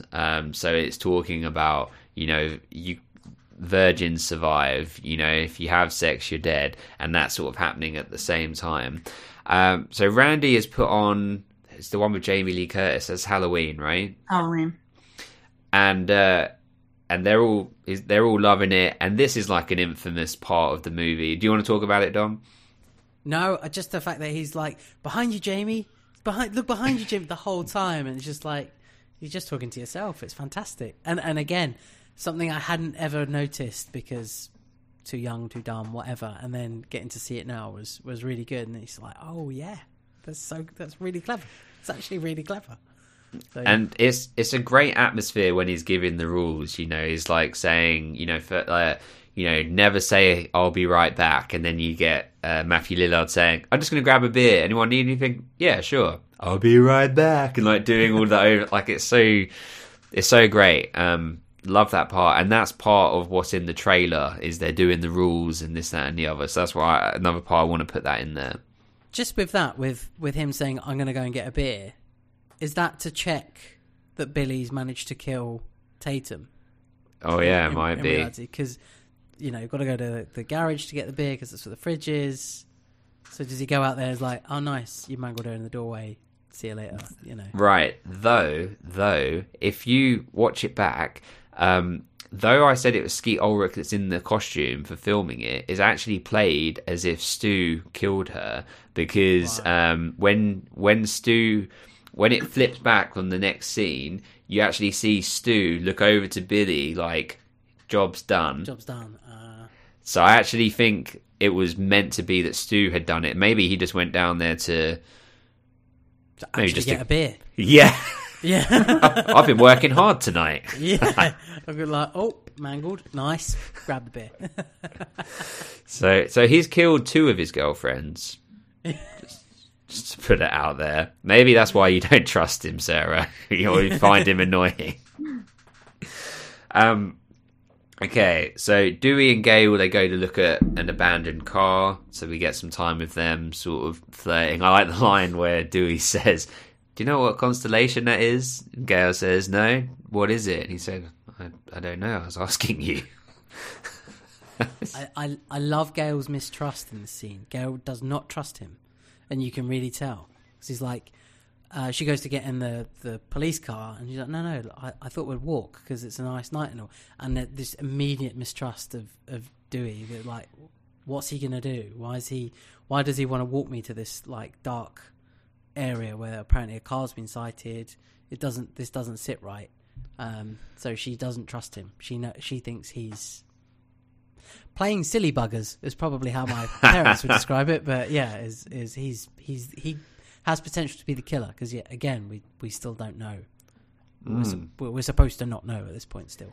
Even though Jamie Kennedy, Randy has told us already 1,000 times who it is. But that's right. He could be the killer. Gale could be, because she's trying to create her own news story to to cover. Like, it's so great that we just don't know who it is. Although at this point, I don't think you think he killed his sister. True. Well, she's not very nice to him. I know, but you're not going to kill your sibling. We've all thought about it. I'm not saying we haven't thought about it. I'm just saying. We've got older siblings that are not nice. True. Well, I won't speak on yours, Dom. That's I'm only kidding. I'm not. He won't listen, but I'm only kidding. I'm sure she's fine. Okay, so Sydney...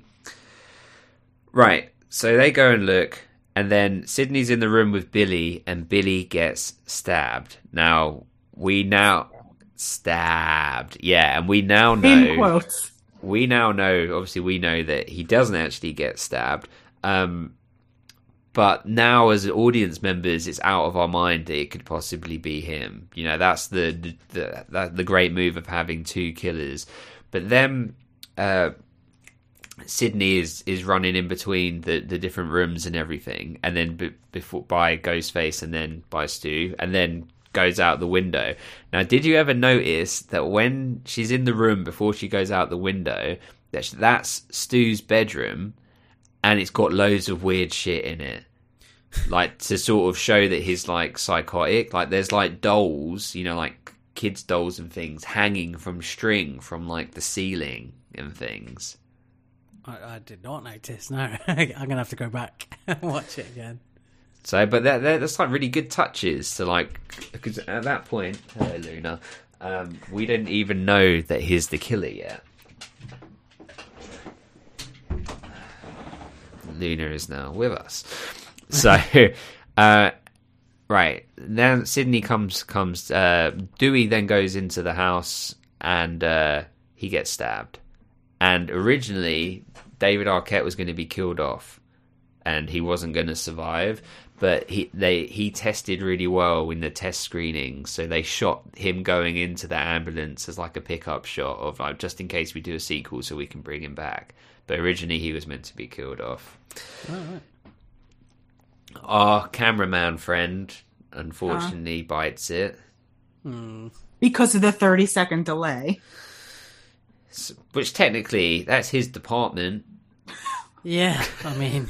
He forgot that it was...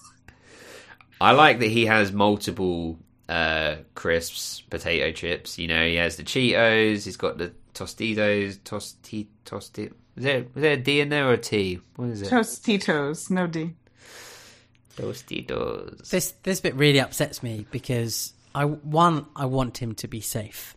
And I want him to live because Gal's not very nice to him, but he's a decent enough guy. But he shuts the van door. So Gale goes, okay, I'm going to go off with Dewey. We're going to go look over there, whatever. So it's like, okay, bye. Shuts the van door. Then in the next scene, the door's open. And he has to shut it again. And it's just like, you wouldn't just sit with your feet up when that's going on, with the door open. And he was right to close it at the first time, and unfortunately opened it again. But that's when Sydney appears, and it's all shit's kicking off, and it's horrible. And he gets his throat cut, and then I guess left on the roof because later when Gail's driving, he's down, and she's still angry at him. She's like, "Get off my fucking windscreen!" It's not his choice anymore, Jeez, poor guy. Gail has the car crash, trying to get away from Ghostface, so we think that she's sort of gone, but obviously, And now we get to the final climax. Billy falls down the stairs. He's still alive. Everything's going to be okay. Randy and Stu are arguing outside about who's the killer and what's happening, and she doesn't know who to trust. Closes the door. Fuck both of you. A bit harsh on Randy. She doesn't know at the time, but she has left him out there with a psychopath. Billy gets the gun. Randy comes in. And bam, shoots him, and at the same time quotes Psycho. Was it Psycho? I think it is. We all go a bit crazy sometimes, or mad sometimes. Someone's blowing up the comments underneath this because I've got that quote wrong. But right, and there's the reveal, and then he then goes into full crazy. And then at this point, Stu comes in, and now we're revealing that these are our two killers. And we get the scene in the kitchen. And I think this might be the best scene in the movie, in my opinion, maybe, because they then get to become full psychos. And they're explaining what the motives are. Stu doesn't know that Billy's motive is that, all this stuff to do with Sydney's mum.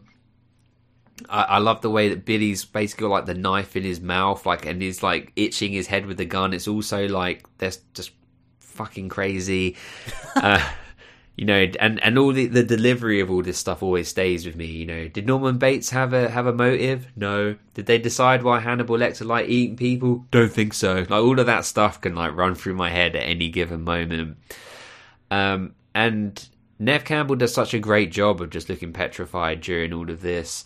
And then we get to let me stop there for a second.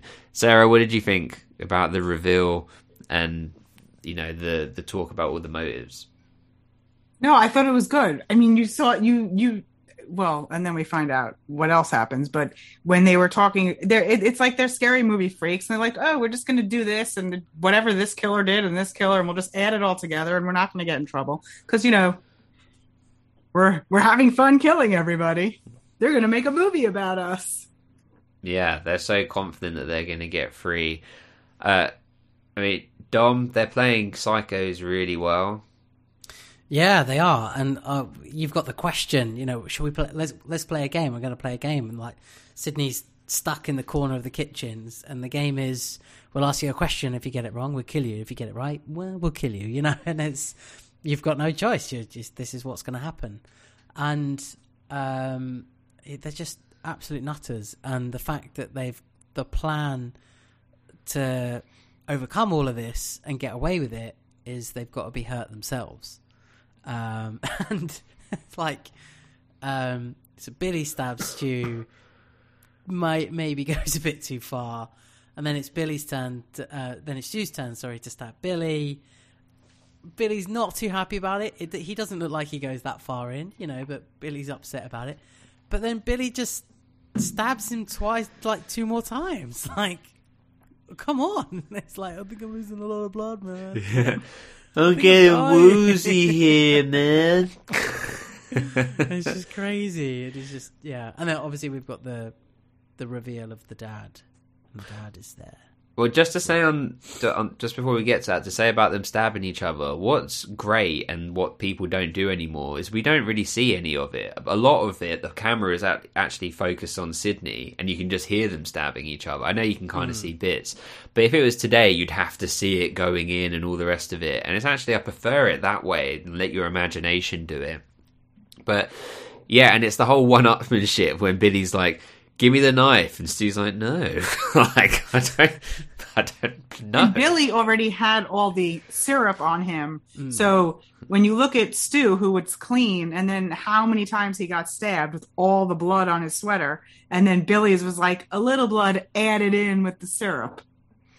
Yeah, great. So you think Billy really got more stabbed, but he didn't. Yeah. I also wanted to know how they were going to explain the corn syrup on his shirt when the police came, if they were going to get away with this, but we've got questions like that at the end. But yeah, they bring out Sydney's dad. He'd been kidnapped like the whole time, and the point is they're going to frame him. They put the cell phone in his pocket, as well as the voice changer. Stu doesn't have gloves on. I was thinking this as well. Yeah, that needs to be cleaned off and put in, but you know, maybe they were going to do this once everyone was dead. Who knows? And then Gail comes in, and she's got the gun, but doesn't realise it's on safety. She gets pushed into like a post at the front. That's sort of her done. Lands on Dewey. And that's sweet. That's nice. And at this point, Sydney has managed to escape with her dad, and she calls the landline. And this is just some of my favourite parts. This probably is my favourite part of the whole movie, is when Stu's like, you know, did you really call the police? She's like, yeah, you know, they're coming. She's like, my mum and dad are going to be so mad at me.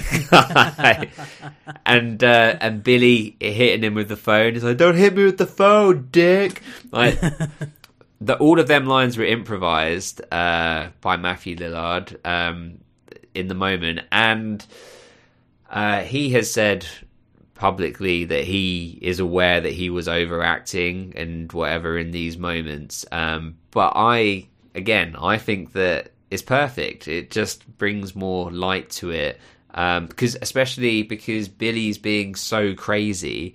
Yeah, what did you guys think? Yeah, I'll totally agree. I think he brings, again, that kind of element that you want to watch, and he is the perfect kind of counter or like opposite number to Billy, who is just this weird, steely psycho person. But I enjoyed it. I thought he was good. And he was consistent the whole time. He was over the top the whole entire consistent throughout the movie. Yeah, for sure. Well, Sydney then stabs Billy with an umbrella a few times, so he's sort of down. At this point, Stu goes crazy, and they're fighting, and he ends up being killed with a TV over his head. Now, I loved that. Well, now, just to say, the original script for Scream 2 was going to be that Stu, Matthew Lillard, didn't die, and he was in prison, and he'd got some sort of like cult status, and the next wave of ghost faces were actually under his command or order from prison. But obviously that never manifested. Interesting.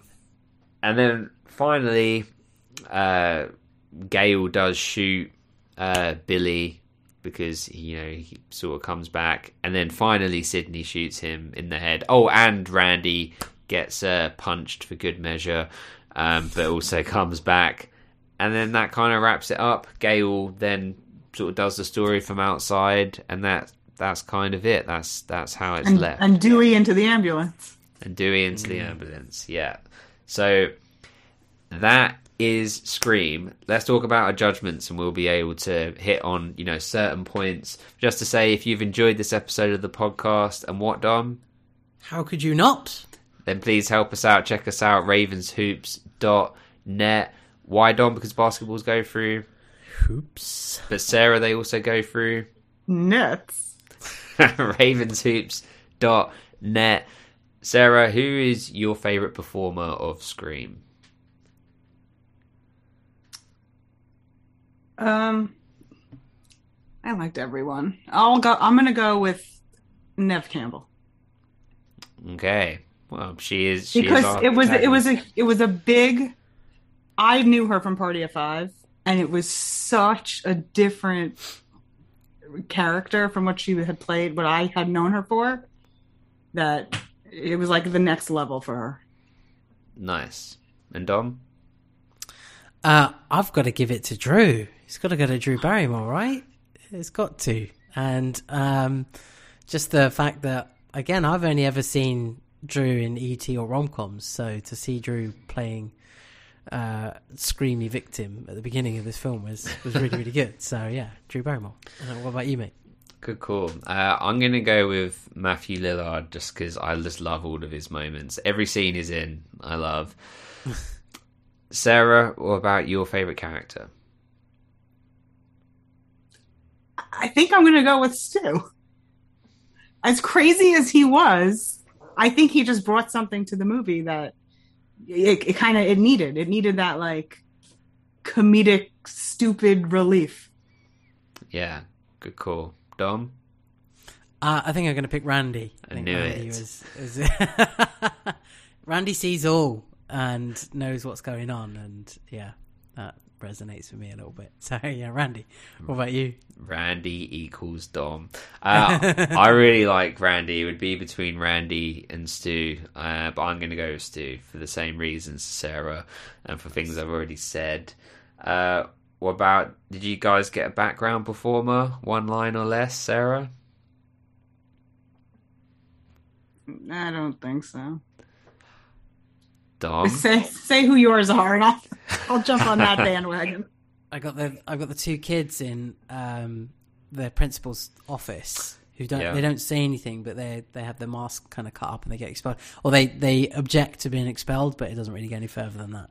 They kind of just give a what? Yeah. So we'll have one of them each if you want, Sarah. Or I'll take Wes Craven in the hallway. That's the ultimate one. That's the ultimate one. I want that one. In his Freddy Krueger sweater. Yeah, I'll go for a Freddy Krueger sweater, Wes Craven, as Fred. As Fred. Nice. Yeah. I'm going to take the woman in the video store that overheard Randy saying about, there's always a good reason to kill your girlfriend. What about your favourite song, Sarah? Or you can take the score if you... I definitely noticed. I'll take the score only because I did notice it was different from other horror movies that I watched before this. Nice. And Dom? Like I said it before, Don't Fear the Reaper was in there. That's a really, really good song, but it was like a slower kind of acoustic version that I hadn't heard before. Like obviously only from the film, but there is a song called Red Right Hand that is played, and it's played twice in the film at different points. I can't quite remember the points, but it's now used as the theme song to the Peaky Blinders program, and that was in this film. So I'll go with that. Nice. And did you? You're going to pick the score. Well, I really enjoy the score. So it has to be. Yeah, I'm looking forward to editing the score into this for the intro and outro. So, yeah. Nice. And then, favourite line, Sarah?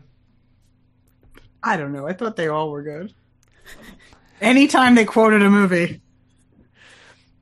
Okay, we'll take it. Nice. Dom? You hang up on me again, I'll gut you like a fish. Classic. That's what I say to you when I'm FaceTiming you. Well, I don't answer, so... Yeah. Well, that's what I'm saying, what I'm practicing for if you do answer. And yours? Mine's got to be, don't hit me with the phone, dick. So good. So good. And then last but not least, we normally do the ratings differently on movies, but let me get that anyway. The precious rating. So we do two. We don't have to agree on them. It's just your own. You have a subjective and an objective. So subjective, what it means to you personally, nostalgia or just whatever out of 10, and then objective, looking at it from 2022 film critic eyes. Sarah, what would your two ratings be? I think objective will be 10. Great.